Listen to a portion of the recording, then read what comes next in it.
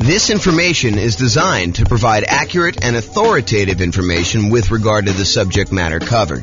It is offered with the understanding that the presenters are not engaged in rendering legal, accounting, or other professional services. If legal advice or other expert advice is required, the services of a competent professional should be sought. Welcome to the Santa Clara Real Estate Investing and Real Estate Financial Planning Podcast. Learn all about investing in real estate in Santa Clara, California, with a combination of real estate financial planning and modeling with numbers specific to Santa Clara, plus syndicated, more generalized recordings of live and pre-recorded real estate investing classes, not all of them specific to Santa Clara. Be sure to stay tuned after the podcast for a message from our sponsors. Well, good morning. Welcome, everyone. I am your host, James Orr, and today we have a class that I think is going to surprise a lot of folks. What if I told you, this sounds like such a sleazy, infomercial pitch, but go with me for a minute here. What if I told you I could save you, on average, 4 years off of financial independence, 4 years of working at a job that you don't like, and have you be able to be financially independent 4 years earlier? Or what if I told you it was 7 years on median? And what if I told you, because everyone's all crazy worried and paranoid right now, we've seen interest rates rise over the last, year and a half or so, whatever it's been. They went from all-time lows. How quickly we forget that they're all-time lows, not just, lows, but how quickly we went from all-time lows to not even all-time highs. I mean, just more reasonable ranges for mortgage interest rates, kind of in the middle range of what we would see normally. What if I told you that I could help you avoid having to deal with higher interest rates completely? Well, that is what today's class is all about. The class is called, Is It Better to Nomad, do the Nomad real estate investing strategy, which we'll talk about here, or buy rentals for cash? If you buy rentals for cash, you don't have to deal with mortgage interest rates at all. So today, what we're going to do, if I can get the screen to go, we're going to look at me doing modeling for over 300 U.S. cities. And then I will compare someone who does the Nomad real estate investing strategy versus someone who does not do the Nomad real estate investing strategy and saves up their money and buys rental properties for all cash. They ignore whatever is going on with interest rates. And I know that you're thinking to yourself, James, that would take forever. It takes me long enough to save up for my 5% down payment to buy my next Nomad property. To save up 100%, to save up, whatever it's going to be, $500,000, depending on the market, in order to buy a rental property all cash, that is going to take forever. There's no way that's going to be faster to getting me to financial independence than doing this Nomad strategy and acquiring, 10 properties for 50% of the down payments, because, 5% times 10 is 50% if I'm doing my math right. So in the same time I could save up for half of a full property, I'm able to buy 10 Nomad properties. There's no way that buying a property free and clear, all cash, saving up that money is going to get me there faster. And won't you be surprised? That's what we're going to see today. It's going to be awesome. So I modeled this in over 300 U.S. cities. And here's what we're going to be comparing. In both scenarios, I've made the assumption, and before I even go into this comparison here, I will tell you that assumptions matter. And if we change one little thing, for example, I'm about to tell you that everybody is buying an owner-occupant property first. So they're all buying a property to move into 5% down. They're going to live there, and they're going to, depending on whether it's doing the Nomad strategy or they're buying the rentals, they're either going to live there forever or they're going to live there until they buy their next property.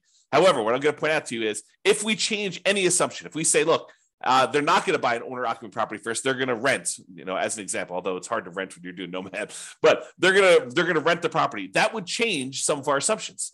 If we see properties appreciate faster or slower than what we've assumed, that will change things. If we see interest rates go up or down, that will change things. So this is a very static set of assumptions, and I'll let you see all the assumptions I have. I'll give you a link to do that But in both scenarios, getting back to the actual meat of the presentation, in both scenarios, they're going to be buying an owner-occupant property first. They're going to be buying a property, so they're save up until they have 5% down.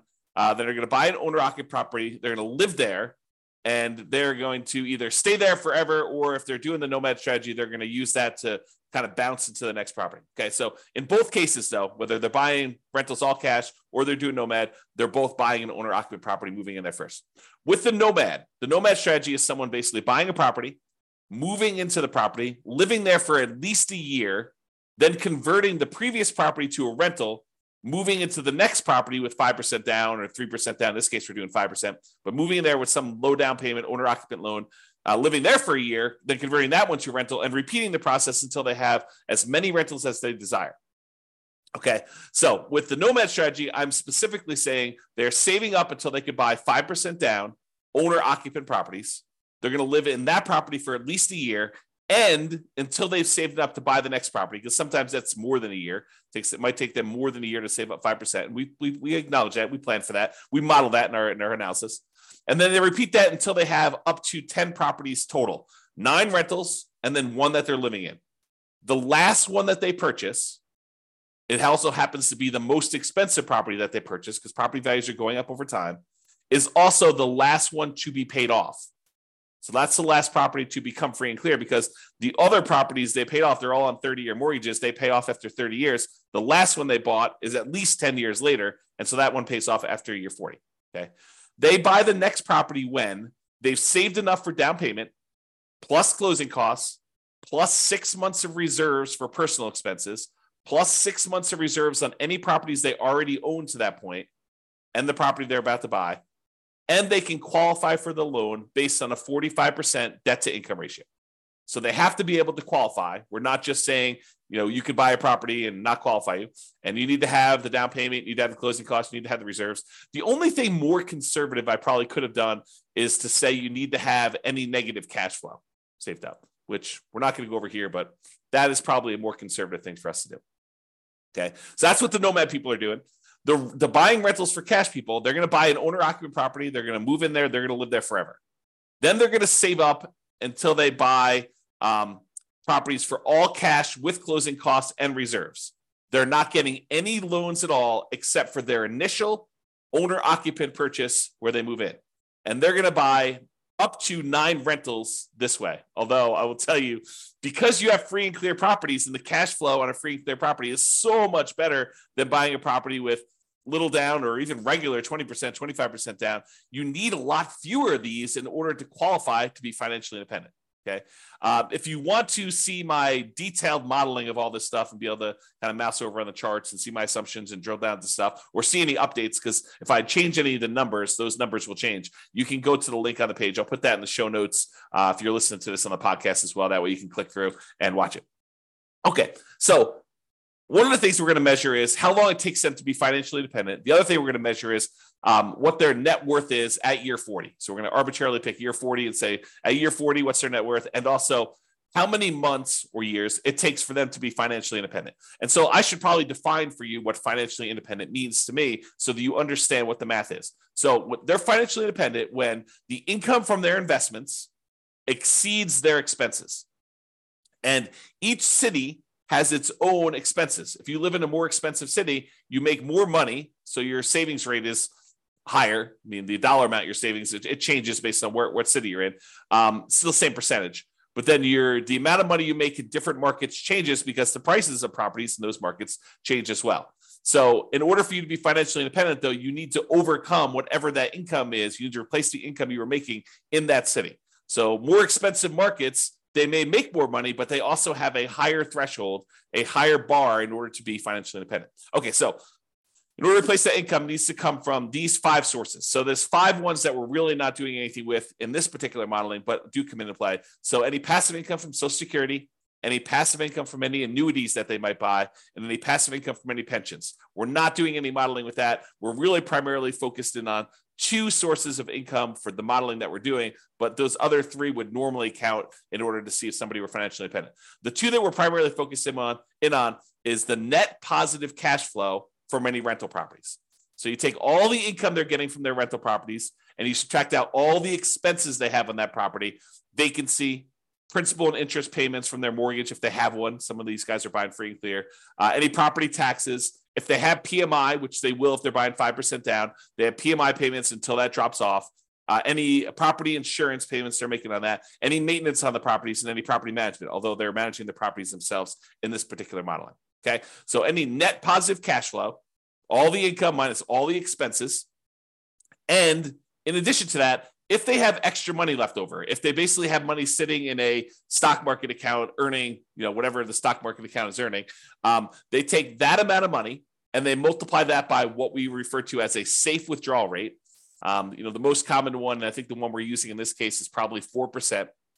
So if they had $1 million in stock, they'd be able to say $40,000 a year of that is contributing toward whether or not they're being financially independent. So we use that too for any extra money they have left over. So if they get to the point where they've bought all their properties, now they have this account balance just growing over time, that would also contribute to them being financially independent. So the sum of all 5 of those things, in this particular case, these 2, net positive cash flow from rental properties and the invested assets times the safe withdrawal rate, plus if they had this going on, which they don't, Social Security, annuities, or pensions, then all of those combined would then see if they have exceeded their income that they had from their jobs. And that is how we would define them being financially independent. Okay. So my assumptions, each city's modeling uses their median, essentially, home price and estimated rents on what the median home price in that market would be. Now, we did not apply any of our optimization strategies. We didn't apply any of the 88 strategies that we have to improve cash flow on rentals. So this is not like, hey, if you really optimize everything, then this is what it would be. This is sort of like any investor could come in and achieve these results. That's sort of what I'm looking to do here. It's not like you're buying exceptional properties. It's not like you're trying to maximize the income and minimize your expenses on your rental and applying those 88 strategies to do that. This is really just generic median income coming in. As I mentioned before, the job income does vary based on the city so that they can afford a property in that marketplace. If I said everybody makes $5,000 a month and they tried to buy a property in California, good luck. They would never buy a property because they never qualify with that 45% debt to income. So I had to adjust incomes when I modeled different markets to say, look, someone in California obviously makes more than someone in, I don't know, let's say Mobile, Alabama, which has a lower price property than California does. So in cities where they have higher income, they need more passive income, more investment income, more rental income to be considered financially independent. So to more who is given, to those who more is given, more is expected in order for them to be financially independent. It's another way of thinking about that. We do start everybody with just enough for a down payment to buy a 5% down owner-occupant property with closing costs. So about 7% of the property prices in that market. I set a threshold at the bottom to be at least 10K, which I'm not even sure anyone hits the minimum. But they are buying an owner-occupant property in both scenarios, whether they're doing Nomad or whether they're buying all cash. Now realize though, with Nomad, they keep moving out of it into their next owner-occupant property. When they're buying properties for cash, they live in that first property forever. And this may actually come into play because if they actually pay off their owner-occupant property, the amount that they need in expenses actually goes down. And so the amount that they need to be considered financially independent actually goes down because they no longer need to have that mortgage payment in order to be considered financially independent, which is interesting. And may come into play because with the Nomad one, that's 10 years later at least, right?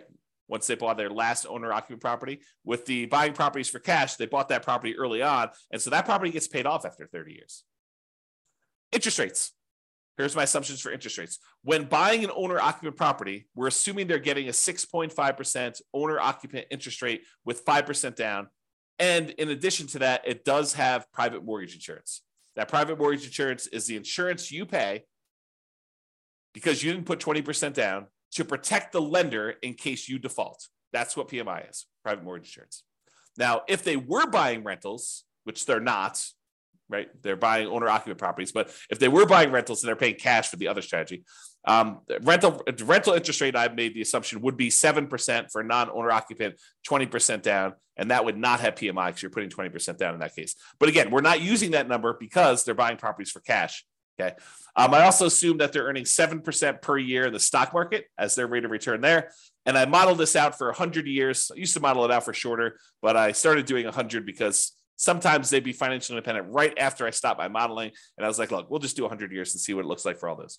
If you want to see my assumptions for any of these, go to realestatefinancialplanner.com/model, MODEL, and you'll be able to see like every different city, a whole bunch of analysis for like all the cities at once, but then you can drill down into any given city and see what my actual modeling is for that particular case, whether they're doing Nomad or buying properties for cash or whatever they're doing there.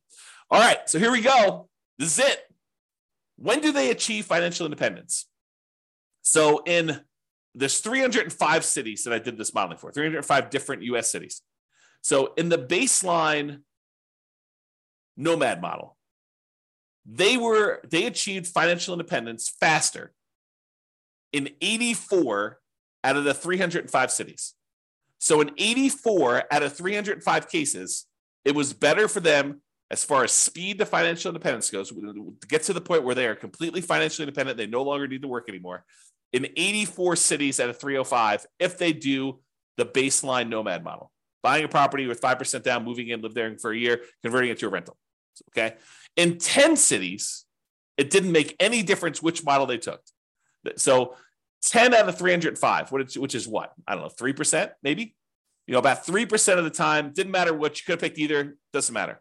But in 84 cities, it was better for you to do Nomad, which means that in 211 cities, about 2/3 of the time, it was better for you to buy an owner-occupant property and then save up money forever, it seems like, in order to buy a property for all cash, then use whatever extra money you have saved up to then save up for the next one that you're going to buy all cash, and repeat this until you're financially independent. It was faster for you to be financially independent if you did that 2/3 of the time in 2/3 of the cities by doing the all cash model. That's crazy, right? I think this surprises a lot of people. They're like, wait a minute, how is that even possible? It's going to take you forever to save up this amount of money in order to buy the properties for all cash. And I'm telling you, it surprises me. But the challenge is this, right? Like, I think a lot of folks, they assume maximize leverage, get into the deal as quickly as you can, get onto the property so that you kind of let your properties appreciate with you.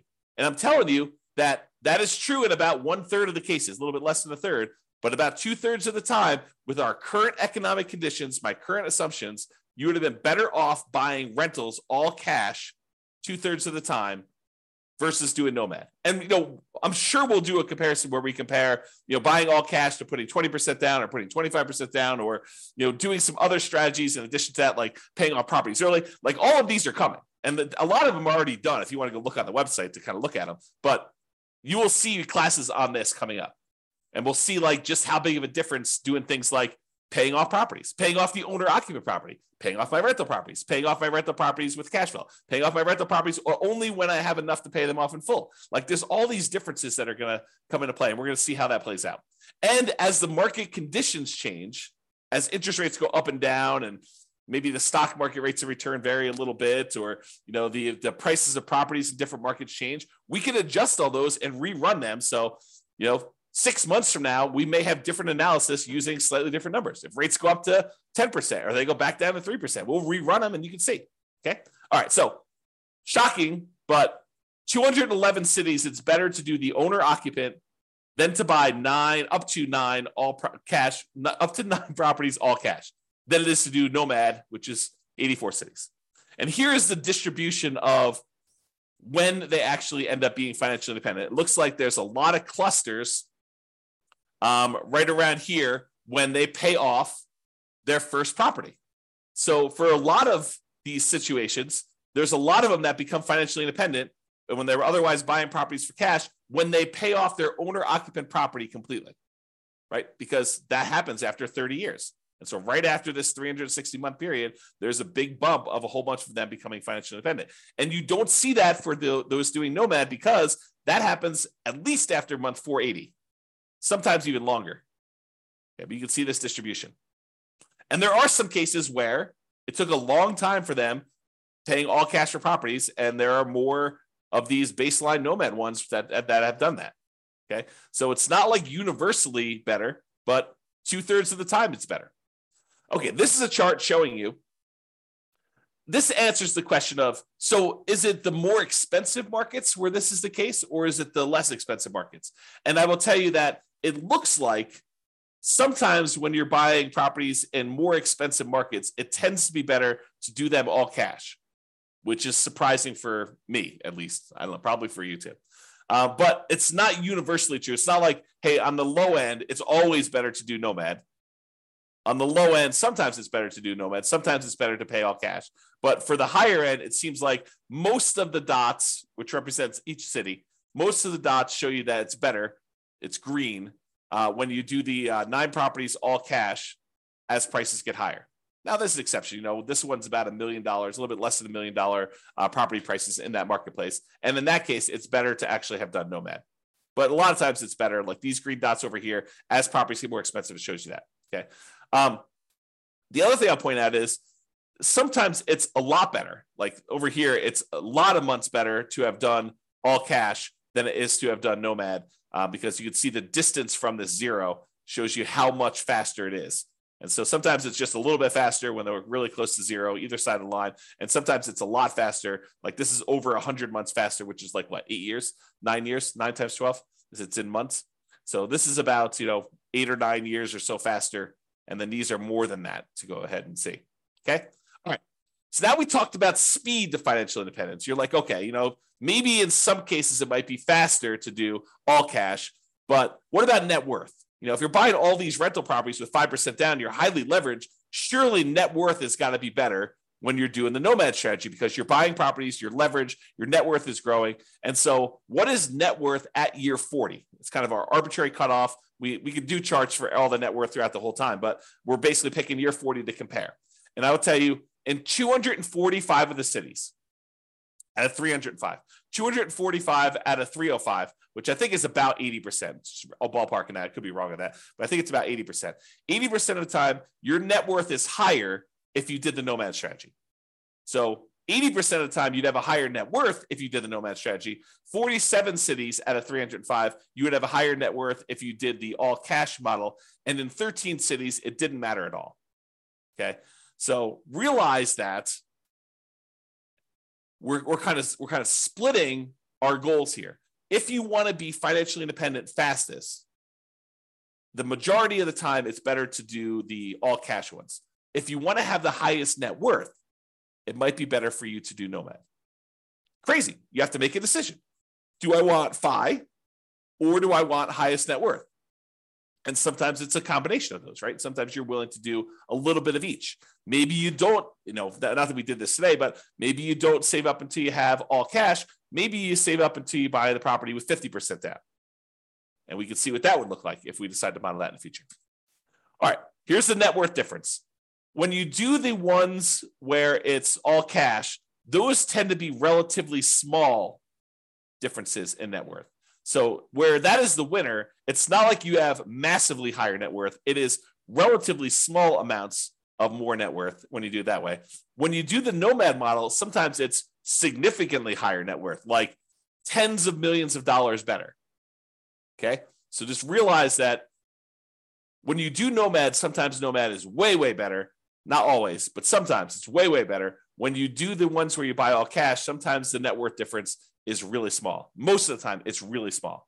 And if you look at the ones where it's different based on price, it looks like the higher price you go, the more likely you are that there is no difference at all. All these gray dots are right at the point where there's no difference in net worth. Okay, so that's what tends to happen as prices increase. All right, in a couple cases where you're doing the Nomad strategy and you're only putting 5% down and we're only making sure that you have 6 months of reserves and we're not optimizing for cash flow at all by using any of the 88 strategies, and you're buying basically median properties with what rent would be on those median properties, in those cases, we've seen 9 cities, 9 of the 305, where you actually run out of money at least at one point or more when you're doing the Nomad strategy. Now, we could solve this problem, right? We could decide, hey, look, we're about to buy a property. It's going to have some negative cash flow because we're only putting 5% down in that particular marketplace. We could set aside the negative cash flow that we would need before we buy the property, be more conservative. And in that case, you are not likely to run out of money at all. Or you decide to go buy slightly better properties or buy down the interest rate or, wait until or do something to improve your cash flow, like do a short-term rental instead of doing a traditional long-term rental or whatever you could do in order to improve that. There are strategies we could do, but there were 9 cities with our really basic modeling to show that you ran out of money if you did Nomad. If you did the all cash model, you never ran out of money. It's less risky. When you don't get loans, when you're not leveraged at all, the chance of you having negative cash flow is almost zero. If you're buying a rental property and you're paying all cash, there's no mortgage. And the mortgage typically is a very large expense on that. So there's no negative cash flow on any of those. Okay. All right. And you can see that it tends to be the higher price properties that tend to be the ones that ran out of money. So definitely over $1 million, except for a couple here around 500,000. There are like maybe 2 that were under 500,000. The rest of these were, $1 million properties or more. Those are the ones that tended to be the ones that ran out of money. All right, now here's the summary. And this summarizes, like net worth and how much they were short and the number of properties that they bought and how long it took them to achieve financial independence, plus 6 different measures of risk. Okay. And so I did both the median of all of these for all the cities, and then I do the average. So on median is when you take all the different numbers. So let's say we're talking about net worth at year 40. So you take the lowest net worth at year 40 and you take the highest net worth at year 40. The median is the middlemost number from that list sorted highest to lowest. Okay. And so the median net worth of someone doing the Nomad strategy is about $8.2 million 40 years in the future. If you want to know what that is, sort of like today's dollars, if you divide by 3, you'll get a rough idea. So it's like, 2.6, 2.7, somewhere around there, is about what the net worth would be in today's dollars, if you think about that. Okay. So that's for someone doing Nomad. $8.2 million is what it is in the non-inflation adjusted back to today. So what was it if you bought the properties all cash? Well, it was 6.8, a difference of $1.4 million.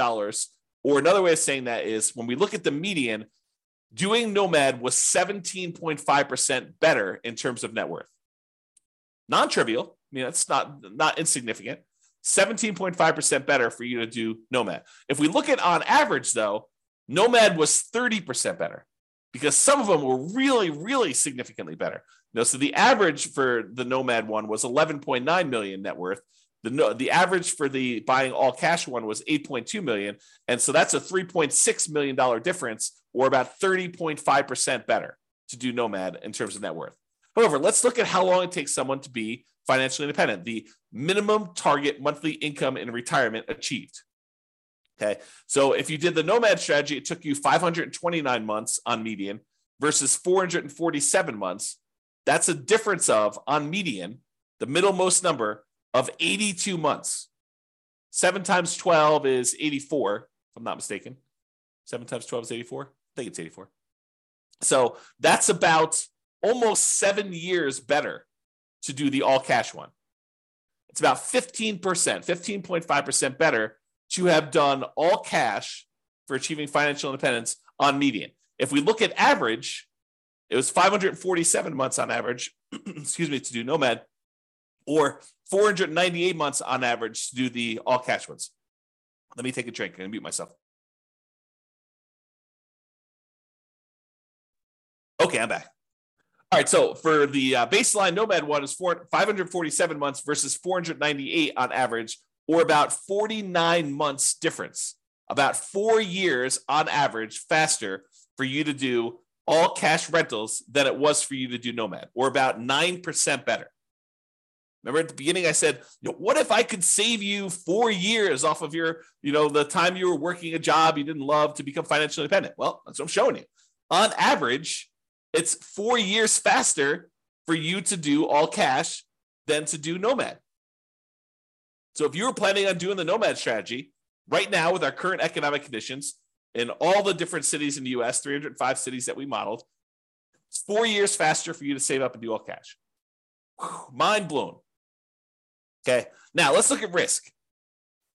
When we look at the median for risk, in all the ways that we measure risk is usually about like how much can rents go down before you have negative cash flow, or how much can prices go down before you have negative equity, or like what's your debt to income rate, your average debt to income for the whole scenario, or what's your average debt to net worth if you kind of want to measure like how much debt load you're carrying compared to your net worth, or your liquidity to your debt to account balance. Like all of those are different measures of risk, and a lot of them include a measure of risk as measured through debt load, like how much debt you have. And then, of course, the number of months of reserves. But in 5 of the 6 different measures of risk, you would have been better off paying all cash. Well, if you think about it, it makes sense, right? You're not getting loans on these properties, so it's less risky to do those types of strategies. If you don't have any debt at all, your debt to income is going to be better, right? If you don't have any debt at all, well, you do have debt because you're buying the owner-occupant property at first. But if you only have one property that has debt and 9 of the other ones don't, then you're going to be less risky. If you only have one property with debt, 9 of the other ones don't, your debt to net worth is going to be better, or your debt to your account balance is going to be better. And so in all those cases, both an average and median, it is better, less risky for you to buy the properties all cash. So with less risk, you also are financially independent faster. However, when you take on this more risk, you end up with, on average and on median, a higher net worth. Not universally, there's somewhere it's different, but most of the time. Okay? All right. So now, just a reminder, we've been talking about like this median property and the rent on that median property. We could go and apply all these 88 strategies that we have to improve cash flow, to improve these numbers for those with the rentals. Okay? We're basically using median price properties and what rent might be on those in each of the market. You, as an individual, should be able to choose and do better than what I've talked about. And I do model some of those improvements and the impact and some of the other things we're doing where, I'm saying you're getting better rent or buying at a discount, or, you're buying a slightly different price property or whatever. Now, if you are an expert in your local market and you want to help me improve the kind of numbers I'm modeling in your local market, please do reach out via email and I can update the numbers in our database, rerun all the scenarios, and get updated versions of both the individual cities analysis and also the aggregate analysis we've done on all 305 cities. So, just reach out to me and kind of tell me, hey, look, James, your numbers you're using for whatever market you're in that you're an expert at are slightly off. They're slightly higher. Be nice, by the way. But they're slightly higher than what they should be, or they're slightly lower than what they should be. I'm not looking for like the best case of, well, I did this deal 3 years ago and it was amazing, and so we should use that for the modeling. No, what I want to use is numbers that any real estate investor could go in and achieve.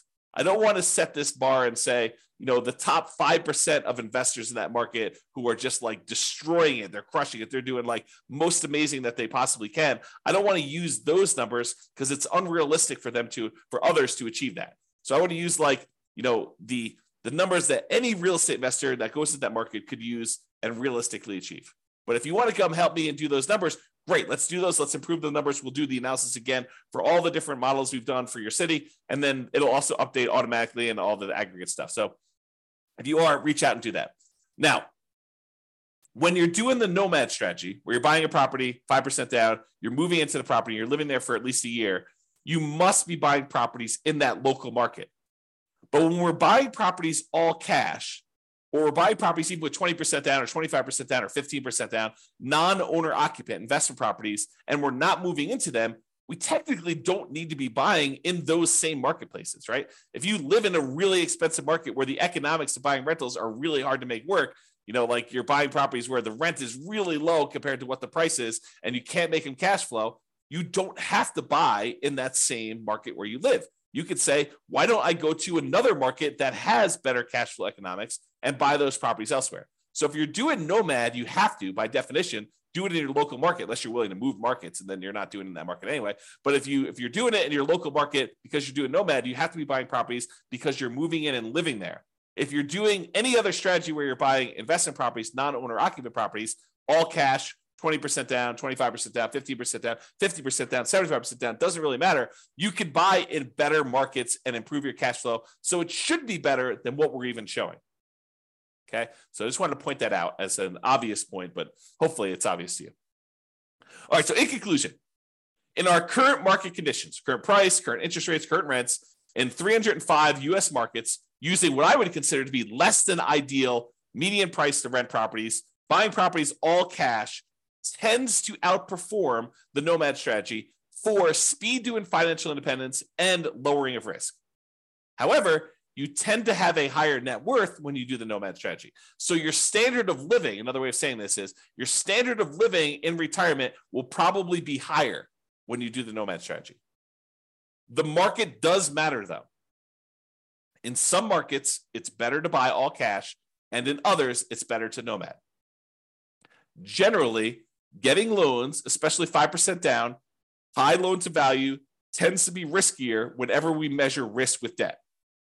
So it's best if you look at your specific market and apply as many of the 88 cash flow improving strategies as practically possible to improve on your own implementation. And you can go to realestateFinancialPlanner.com/model to drill down into your own city and see this.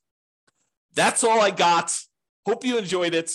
Hope my kind of like sleazy sales pitch of what if I could show you a way to not be working for 4 more years? I mean, I do feel that's true, but I also feel like it just sounds sleazy, right?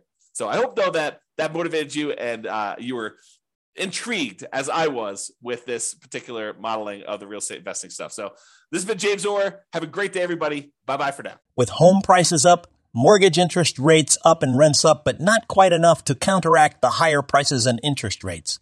Cash flow on rental properties in Santa Clara is harder than ever.